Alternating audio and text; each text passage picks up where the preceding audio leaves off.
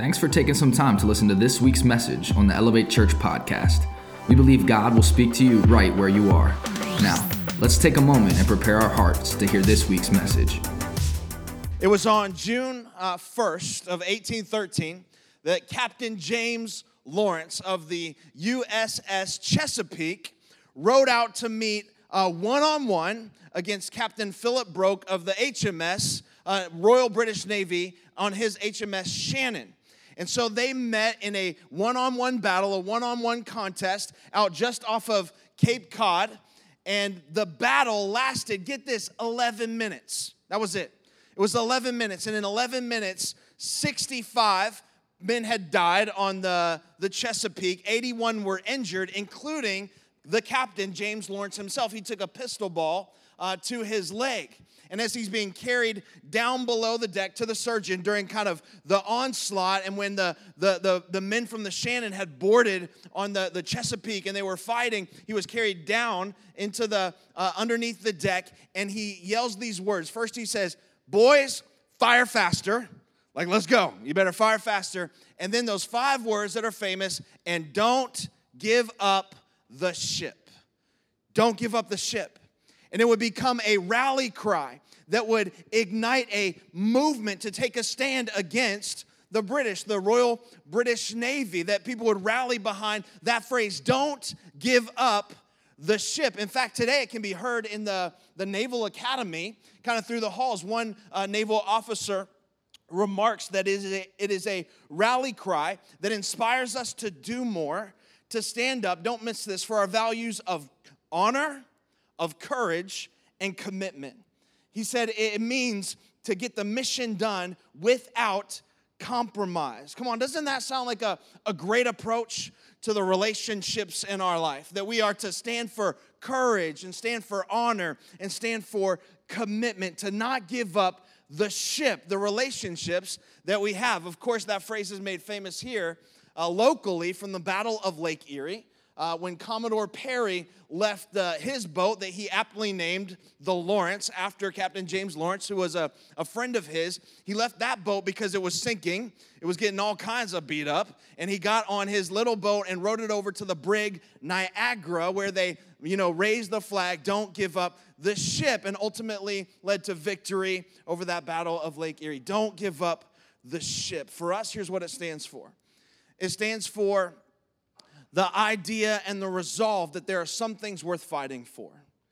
It stands for the idea that there are things worth dying for, that really matter, that there are things worth laying our lives down for, that you and I should not give up the ship that we have in our life, these relationships. In fact, turn to your neighbor right now and just tell him, say, "Don't give up the ship." Go ahead and look at him. Tell him like you mean it too, like you're in a fight, right? Don't give up the ship. I think that's how he said it. Don't give up the ship. Of course, in these next few weeks, we're going to talk specifically about relationships. And it really doesn't matter the context. We're going to talk about marriage relationships, dating relationships, family, parenting, working relationships. We're going to talk about a variety of different relationships. But here's what we're not going to do. I'm not going to come at it from the perspective that I got it all figured out. Can we just admit, right, that no one in this room has it all figured out? Let's not do the church thing where we put on the face, where we pretend like we have everything kind of figured out. We don't do that here. That we don't have it all figured out. But here's what I know. It doesn't matter where you are on this journey of faith, whether you've been following Jesus for a long time, or it's been a long time since you've even thought about your faith. Maybe someone invited you to church today because they said, "Hey, we're going to talk about relationships." And you're like, "I don't even know if I believe in God, but, I think I could use that." And you just kind of showed up for that. It doesn't matter where you are on that journey. Here's what I know about every single person in this room. We all want successful relationships, do we not? Like, we all want relationships that are thriving, that are like propelling us, that are pushing us to become better. Like we want that. There's something inside every single person here that when we meet that couple that has been married for 50 years, right? Something in our hearts and our mind goes off and says, "Man, I want that. I love that they've stick together that long. I love that they've fought together that long. And there's something inside of us when we see those friends that have been best friends forever, that kind of been through thick and thin together, that have sacrificed for one another, that move with each other, that have families, raise each other's kids. There's something inside of us that says, man, I want that kind of relationship. Like we all want successful relationships. Or when we see those parents whose kids have actually, grown up and moved out of the house, which is the goal, by the way, to get them out of the house, just so you know. But they still want to come back and hang out with the parents. Like there's something inside of us that says, man, I want my kids to like me, even when they don't have to like me anymore. You know what I'm saying? Because we all want to have successful, great relationships in our life. And in this series, we're going to talk about that. But we're going to come at it from the standpoint of the fact that it's a whole lot easier to say we want that than it is to actually live it out, is it not? Like it's a whole lot easier to say we want great relationships, because here's the thing. When relationships are working well, man, they can build you, they can support you, they can push you, right? But when they're not, like it's tough, it's challenging. They can be some of the most, hurtful things that we have to face in our life as well. So it's a whole lot easier to talk about than it is to live out. And I've discovered that great relationships take three things. They take a lot of time, a lot of work, and a lot of intentionality. Like if you want to have a God-honoring relationship, it's going to take time, work, and it's going to take intentionality. And though it's possible for us to have great God-honoring, life-giving relationships, I've also discovered it's not probable. It's possible, but it's not probable. And I know you're thinking, wow, that sounds super encouraging, Colby. I'm glad I came to church to hear that it's not probable. I say that because I think some of us come at it from the perspective of it's just going to happen. I'm just going to have a good relationship. I'm just going to get together and it's just going to work out. It doesn't just happen. No one stumbles into having great relationships. In fact, I want you to jot this down. Great relationships are not accidental. They are intentional. They're intentional. It takes a lot of time, work, and intentionality. You don't wake up one morning and go, wow, I'm a great husband. Like if there's a ranking system for husbands, I gotta be in the top 10, right? It doesn't work that way. You don't wake up and say, I'm killing it as a parent. I'm like the best parent on the planet. You don't say, everybody should have a friend like me. They would be lucky to have a friend like me. I should be the mayor of Friendville, right? It doesn't work that way. No one stumbles into having great relationships. They are not accidental. They are intentional. And I've learned that sometimes relationships that aren't going so great, when things are challenged, is because we are living in the wrong circle. What do you mean the wrong circle? There are two circles that you are living in. And one is the circle of concern, and one is the circle of control. And here's what I mean. A lot of us are trying to control things that we should be concerned about, and we're only concerned with things that we should be controlling. Here's what I mean. Sometimes people will say, well, if that other person in the relationship would just blank, fill in the blank, then things would be better. Or if that, if my marriage would be a whole lot better, Colby, if he did this, or if she did that. We're living in the wrong circle. There's a circle of control and there's a circle of concern. I have young couples that come up to me that are engaged, and they'll say things like, man, we're so excited, that we're going to get married. Everything is awesome. Everything is wonderful. And it's like, that's great. Let's talk about the struggles. Oh, there aren't any struggles. Like we're perfect. He's perfect. Well, there are a few things that he does that aggravate me, but when we get married, we're going to work that stuff out. Jesus, fix the stupid in them right now, right? Help them, Jesus. Because it doesn't work that way, does it? Like we all know that marriage doesn't, solve issues. It amplifies issues that we have, but we'll approach our relationships from the perspective of, well, if that other person would just, or if that person would just, trying to control the other person, when the only thing you and I can control is what? Ourselves. Is the person that we look at every morning in the mirror. So we're living in the wrong circle many times. We're living in the circle of control, trying to control other things when we should be trying to control ourselves. Now, that's not to say that you shouldn't be concerned with friends in your life that are making really bad choices, that you shouldn't pray for them and counsel them. That is to say, though, you cannot control them. You cannot control what other people are doing. Even in your own home as a parent, you can have an illusion of control. Like you might be able to control your children to a point where they are able to modify their behavior while they are in front of you, but it's just kind of an illusion of control. The only sphere of control is you.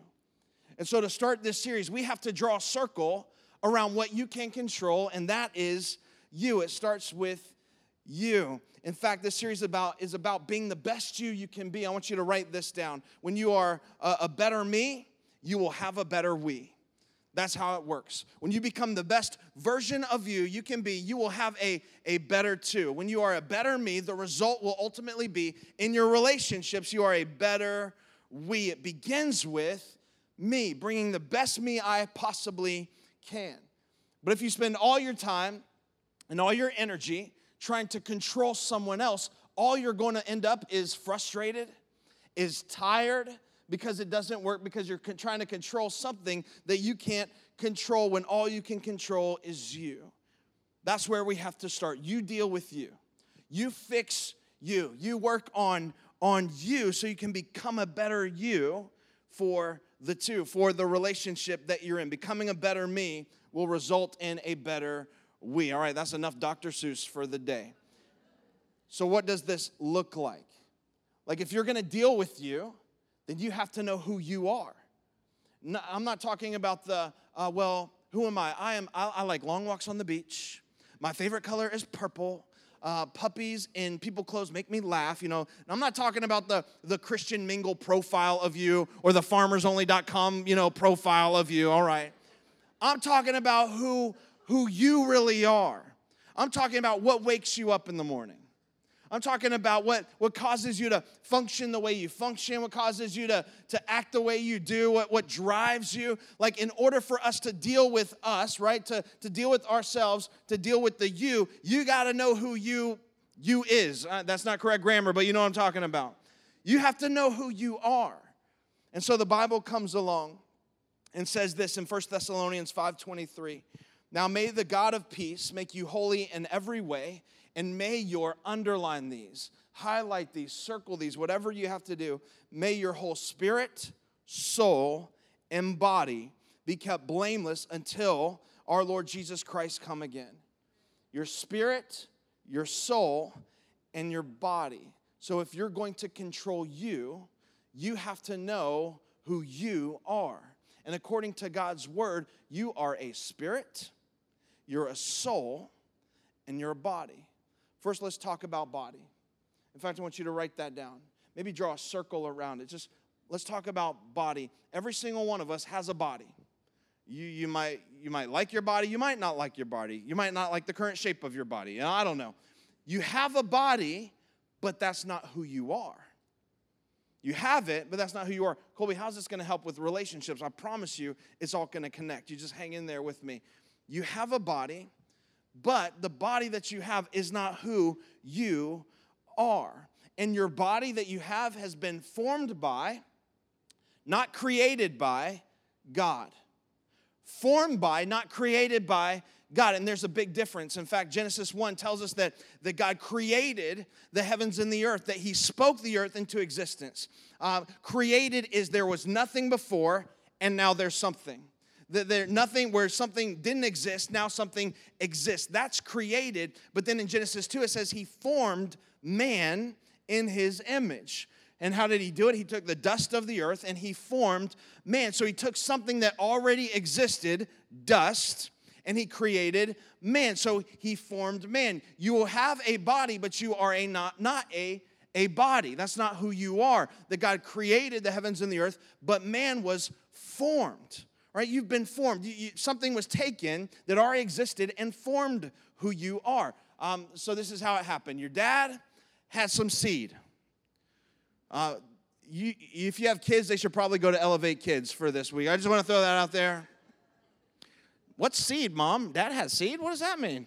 We're farmers. We planted some stuff in the backyard. I don't know. Actually, it's not going to get too crazy, so you're okay. Your dad had seed. Your mom had an egg, right? Two things that existed.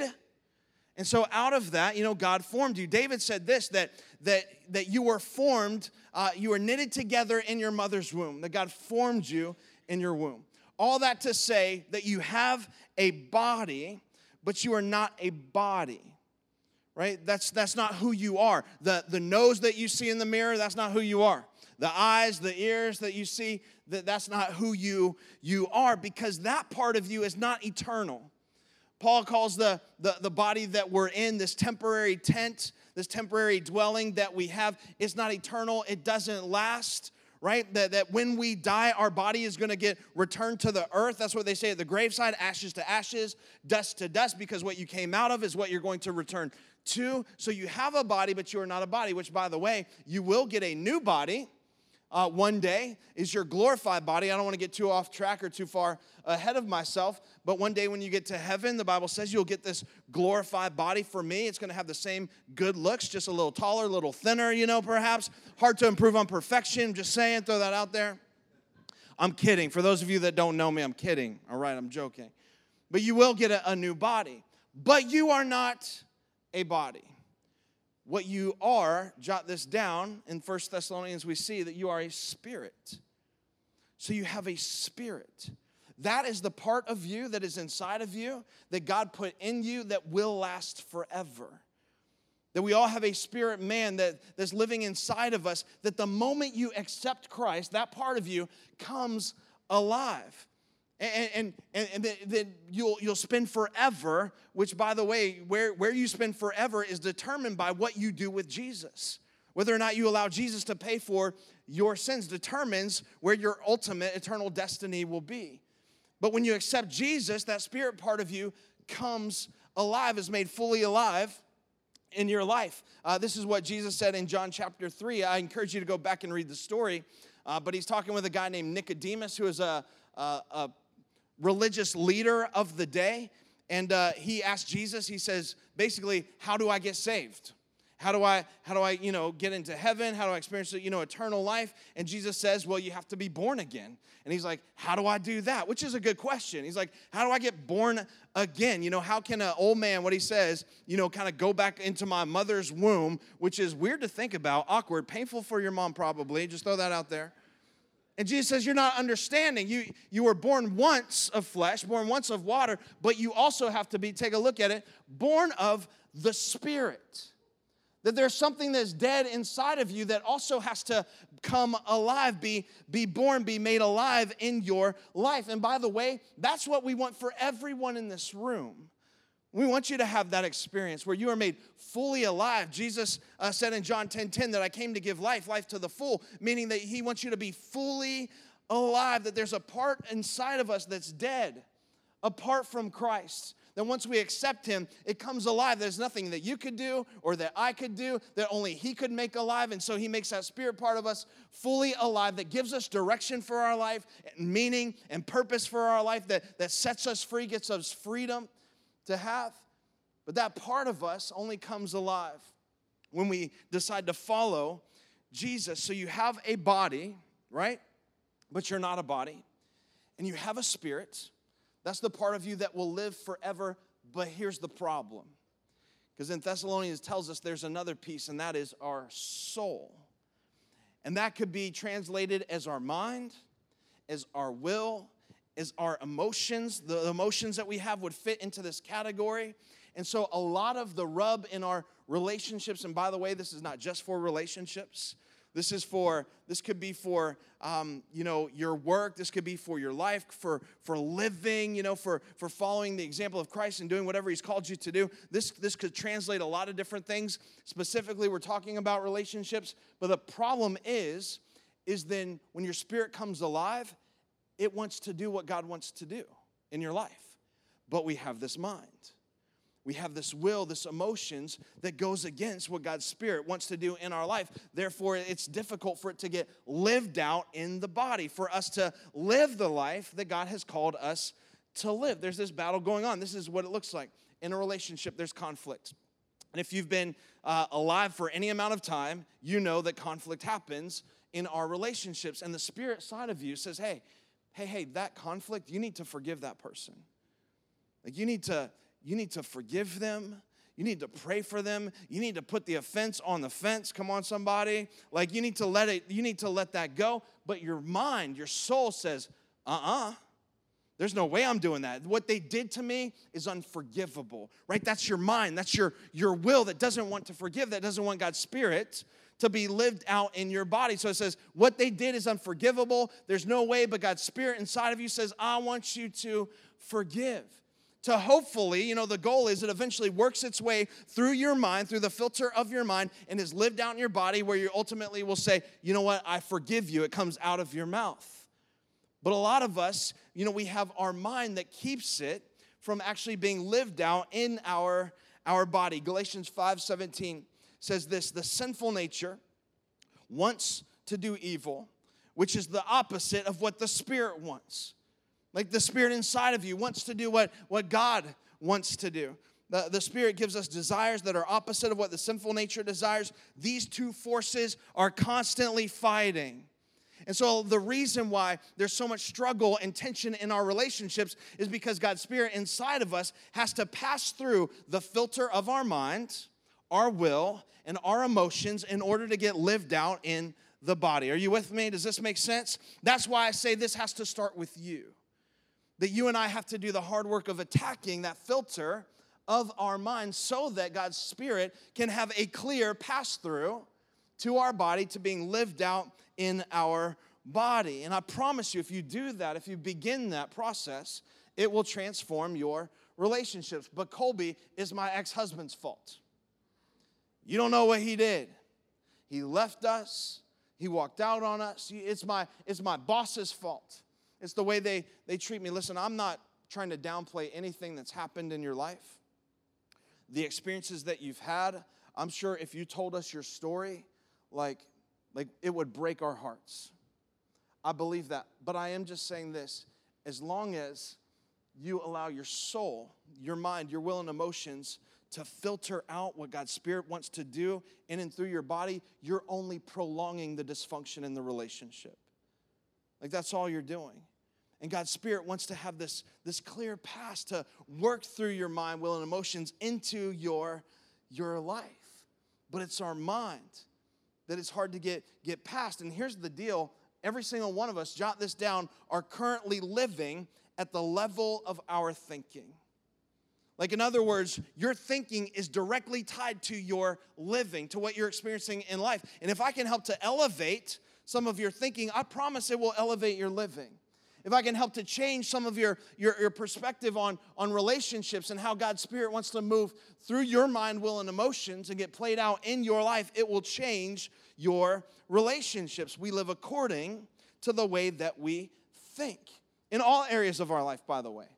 Like in all of our thought processes, even in our bad thinking. For example, you didn't put that, if you think putting a vacation on your credit card at 20% interest is a good idea, right? Then you're going to think that that's a good idea for a long time because you're going to be paying for it, for a long time. You're going to have regret. You're going to have debt. You didn't do that because it felt great to do that. You did that because your thinker was busted. You know what I'm saying? You did that because something was broke in your mind. And in our relationships, this is what I'll hear too. And I understand the sentiment. Somebody will say, we're great with each other. Like he completes me. She completes me. You've heard that before, right? They complete me.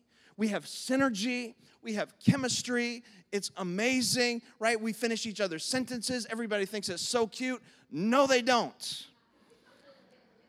People want to puke when they're around you. All right, let me just put that out there.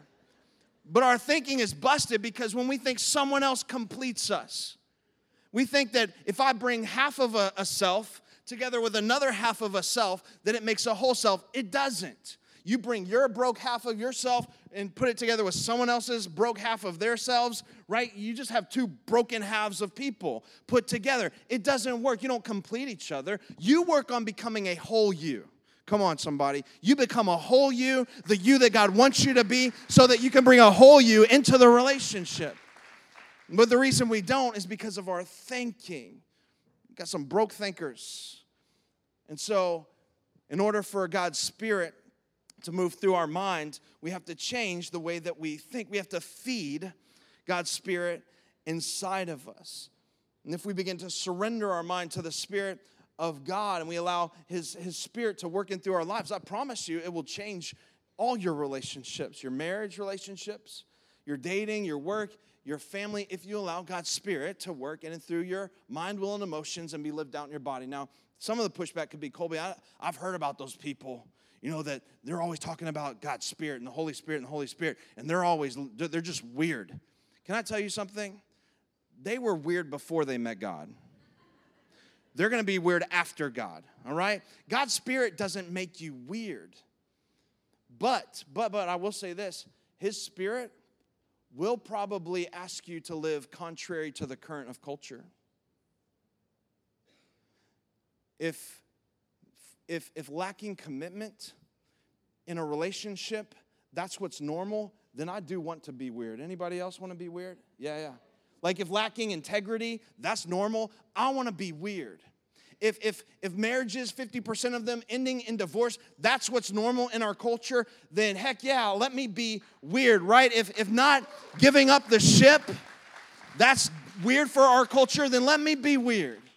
Come on, because God wants us to have great relationships, to not give up the ship. But again, it begins with us feeding that Spirit and changing the way that we think. Romans 12:2 says, do not be conformed to what's normal, to what all the world thinks is normal. Don't just kind of flow with the current of culture.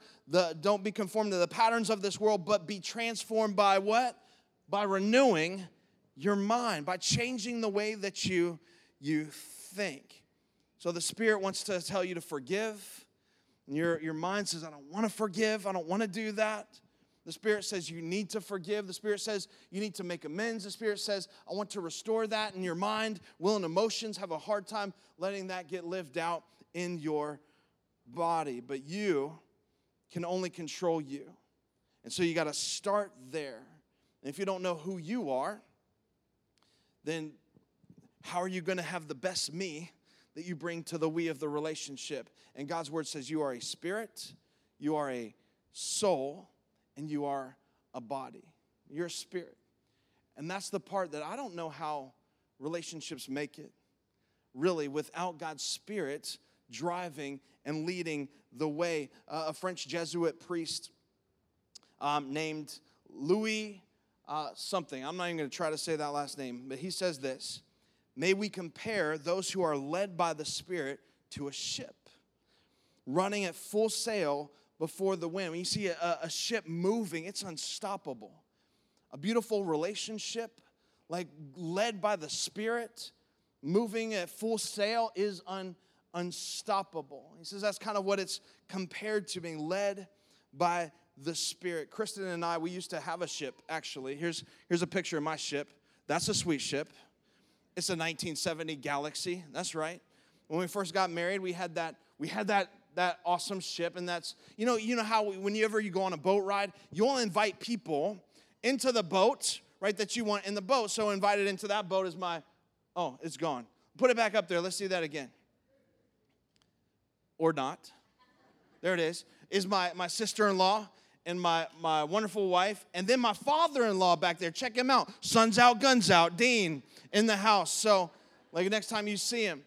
But we used to take that boat down the Maumee River. Now you can take it away, thanks. You take it down the Maumee River in Toledo, down to Navy Pier, and you kind of go to dinner and you hang out. You have great conversations in a boat. You have a great time hanging out. And again, you only take people into the boat that you want to have along with you on the journey. And I think some of the problem in our relationships is that we've invited a lot of the wrong things to travel with us in the boat of our minds, to go along this journey with us. And so some of the dysfunction that we have is when we entertain other things in the boat.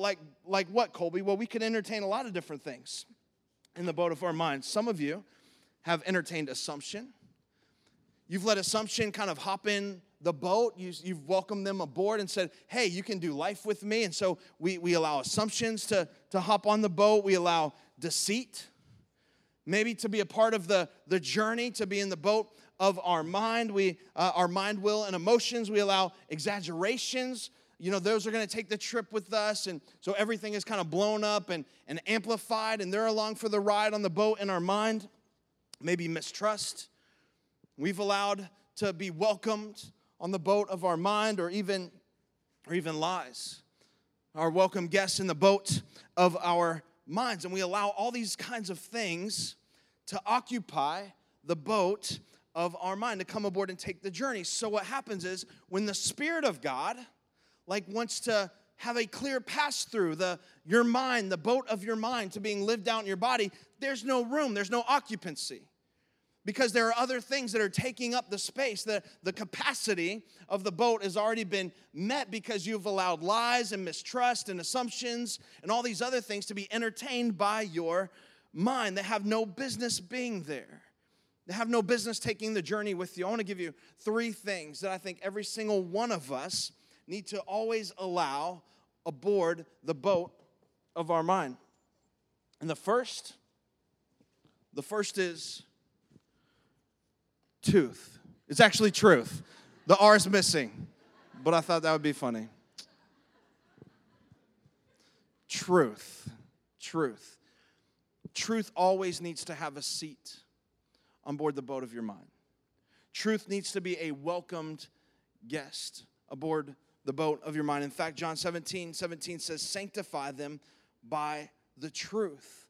Sanctify means to purify. It's this process of becoming more and more like Christ. It's getting, the bad out, getting the good in that God has for us. Sanctify them by the truth. And then he tells us how. He says, your word is the truth. That's how we do it.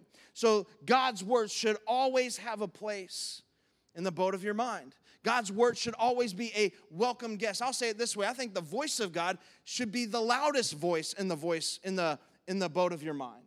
It should be the loudest one speaking into your life, loudest one going along the journey with you. Because here's what happens, is that you've allowed lies and mistrust and exaggeration and deceit and all these other things to occupy the boat, and you begin to manufacture things in your mind about people that aren't even true, about relationships that you have, like they didn't call me back when I called them, so they must not like me, they must be mad at me. You start to make up these lies. You've allowed them to enter into the boat of your mind. Or they didn't text me back, so maybe they're trying to pull away. It's a lie. Who told you that? You've just welcomed them aboard the boat of your mind. Or you could say things like, you know what, I'm never going to have the marriage that I dreamed of because of my divorce. Who told you that? That's a lie that you've welcomed into the boat of your mind, that you've welcomed as a guest in your journey. I'm used goods. I'm not going to be good enough. Nobody's ever going to want me. They always leave me. Who told you that? Who are you allowing to get on the boat of your mind? See, for some of you in this series, you need to decide that, hey, exaggeration, lies, mistrust, deceit, you don't have a place on the boat of my mind anymore. In fact, I'm going to put you in a tube behind the boat. I'm going to whip you around. You know how we do tubing? And when you fall off, I'm going to leave you in the water, sucker. Or you know what I'm saying? You're just going to leave them there.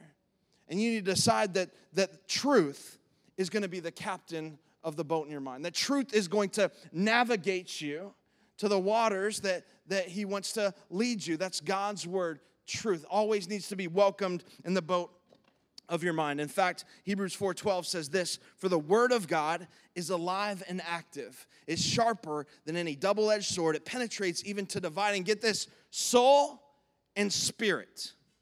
Soul and spirit. In other words, if you let him, God will come into your life and say, that's lies. That's your soul. That's your mind. That truth, that's spirit. Right? That's lies, that's your mind, that's your will and emotions, that's God. If you allow him, it'll be like a scalpel, and he'll, into your life, divide God's spirit, right, from your lies, from your bad thinking, from your will, from your emotions. If you let him get in there. Not only should we entertain truth, here's another one. We always need to entertain honor. honor needs to be a welcome guest aboard the boat of your mind. And I think this is one that we have lost sight of. How we honor people, how we honor relationships, how we honor one another. Romans 12:10 says this: love each other with genuine affection and take delight in honoring each other. You know what the word honor means? It means to esteem. It means to, the Old Testament word is kabod. It means like to give weight to. It's worthy. It has weight. It means to anticipate. Like, how would your relationships change if you decided you were going to welcome honor aboard the boat of your mind? That honor would always have a seat on the boat of your mind. Do you think it would change your friendships? If your friends knew that even when they weren't with you, that you never had anything negative to say about them? Like, I think it would change your relationships. You think it would change your friendships if you have a friend that was up all night studying for an exam. Maybe you're a first year or second year at LECOM, and you got a big exam that you got to take, to move on. And you were up all night, and your friend got up early the next morning, went to Starbucks, got you your favorite drink with lots of shots of espresso in it, right? Because you were up all night, knocked on your door and said, hey, here you go. You're going to kill it today. Do you think that would change your friendships? You think showing honor in that would make a difference? I think it would. What about showing honor in your workplace? Look at the people that you work with, the people that maybe your boss. Here's a crazy idea. What if you did the report ahead of time, because you anticipated that the boss would need it before he even asked for it? Like, that's honor. No, Colby, I don't want to be the office suck-up. Really? Really following Romans 12:10 is being a suck-up? See, I just think it's godly living, taking delight in honoring others. Let me ask you this question. How would it change your marriage if you decided you were going to honor each other? That if you were with her or without her, that she never thought or he never thought there would be any infidelity, if there's never any insecurity in that relationship, that they always knew you would always talk highly about one another. Do you think that would change the marriage relationship? That you would honor each other? I'm not saying you don't have people in your life you don't share your struggles with and your challenges with. I am saying that's not everybody. That's definitely not Facebook. Jesus help us, right? But it would change your marriage. Do you think anticipating, guys, when she came home that, there were some things that she was going to have to do around the house or with the kids, and you went ahead and you did her routine for her? Do you think that would show her honor? Do you think that maybe it would change what happens later on that night? Come on, I do. I think so. That's honor. It's anticipating. It's esteem. Honor. Here's the last thing. We always are to welcome love. Like, every time. Man, love needs to be a welcome guest aboard the boat of your mind. Mark says it this way: love God with all your passion, with all your prayer, with all your intelligence, with all your energy. That's mind, that's spirit, that's body, like everything that you have. Passion, prayer, intelligence, energy. And here's the second: love others as well as you love yourself. And he says there is no commandment that is as great as this one. But Colby, I pray every day. I do my devotionals. I read God's word every day. Yeah, but God's word also says that without love, guess what? You're just making noise. You're just a resounding gong. You're just a clanging cymbal. Like, it doesn't mean anything unless you love them. Love should always be a welcome guest aboard the boat of your mind. And I love that verse. What I love about it is that it's not just principle, it's also process. The principle is love God and love others, right? Like, we know that, we've heard that before. But the process is love God first and then love others. And I think that sometimes in order for us to love others the way that we are supposed to love them and protect the relationships and stand for them and not give up the ship and fight for it because it's worth fighting for, it's worth dying for, it's worth laying our lives down for. We can't do that unless we first learn to love God first. It's process, love God first, and then we love others. You gotta love God first, because how many of you know there's some people in your life that are hard to love? But here's what I'm learning is that as I have a greater picture of God's love for me and how He loves me, like I am overwhelmed with how much He loves me, despite my faults. I'm overwhelmed how much He loves me in my inconsistencies. He is always consistent. That even when I reject Him, that He never rejects me. And the better I understand God's love for me, like the better I am able to love others, the better I'm able to have patience with others because God's been so patient with me, the better I'm able to love others in their inconsistencies and their failures, because we'll fail each other. But the more I get a revelation of how much He loves me, just as I am, by the way. I love the second part of that verse says, love others as well as you love yourself. As well as. Here's the problem. I think for some of us in this room today, the reason it's difficult to love others is because you haven't yet learned to love yourself. And you need to know that God loves you just as you are, that He formed you. He formed you on purpose with a purpose. He loves you too much for you to stay there. He wants to do something amazing in your life, that when you understand that, He loves you for who you are. And He wants to take you to even greater places, to elevate your thinking, for God's Spirit to be lived out in and through your life, into your body. I promise you, if you get that, it will change your relationships. You can only control you. You got to start with you. Draw that circle of control around you, not anyone else. Start with you. And then you make sure you welcome aboard the boat of your mind, truth, honor, love, that they always need to be welcome guests. That other stuff, hey, in Jesus' name has got to go. Because it's not helping the relationship, it's hurting it. In fact, here's what I want you to do. If you bow your head, close your eyes. I have 2 questions for you, so I don't want you to shuffle around. I don't want you to get ready to go. 2 questions. Here's the first one. What is God saying to you? I just happen to believe that no matter what's spoken up here or sung up here, that if you ask Him, God will speak to you about an area of your life, about something that He wants to convict you in or challenge you in. Not condemnation, that's the enemy's job. He likes to bring condemnation. God doesn't do that. He brings conviction, leading us to change. Where is it that your mind has been a barrier to God's Spirit being lived out in your body? So ask God, what are you saying to me? That's the first question. Here's the second question. So what are you going to do about it?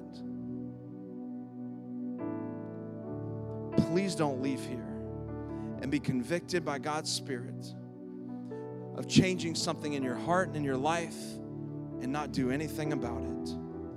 What are you going to do about it? With every head bowed, every eye closed, maybe some of you today, you've never had the Spirit come alive in your life. And the reason why He hasn't come alive in your life is because you've never accepted Jesus as Lord. And the Bible tells us that when we do that, His Spirit is made new in us. He comes alive, that the old is gone, the new has come, and He wants to lead us into the fullness of Christ, into a full life that He has planned for us. But that doesn't happen unless we allow Jesus to pay for our sins and allow His Spirit to come alive in us. And maybe some of you have never made that decision. And that's why you're here today. It's because you've never let Jesus pay for your sins so that the Spirit side of you, that part that will live forever, one day somewhere, depending on what you do with Jesus, come alive in your life. And the way we have him come alive is by surrendering our life to Jesus, is by believing that God sent him to pay an awful price for our sin. And when we confess our sin and we believe he is Lord of our life and we believe God raised him from the dead, we will be saved. And our spirit man will come alive inside of us. If that's you today, I want to lead you in a prayer that receives Jesus as Lord and Savior, not that leads you into religion, but into a relationship with God, with every head bowed, every eye closed. If you'd say, Colby, when you pray that prayer, I'm praying it with you today. Would you right now throw your hand up, be bold about it? Just come on, raise it high and be proud and say, God, here I am. I want your spirit to come alive inside of me. I want Jesus to pay for my sins. I'll receive that payment. Awesome, awesome. So many of you, you can put your hands down. Say something like this. I just want to help you with language. You can use your own words. Jesus, today, I surrender my life to you. I ask that spirit come alive inside my heart, that it would begin to transform my mind so it would be lived out in my body. Jesus, I repent from my sin. I confess you as Lord and Savior, and I believe that God raised you from the dead. So right here, I'm being raised and restored to a new life in Christ. Amen. Amen. Thanks for checking out this week's message on the Elevate Church podcast, and we hope you enjoyed it. If you made a decision to follow Jesus, congratulations. Welcome to the family. We would love to know about it, so please let us know by going to elevatechurch.com/yes. There will be some practical resources that will help you as you start this awesome journey. If you want to support the mission and vision of Elevate Church to see people far from God reach their full potential in Christ, you can do so by going to elevatechurch.com/give.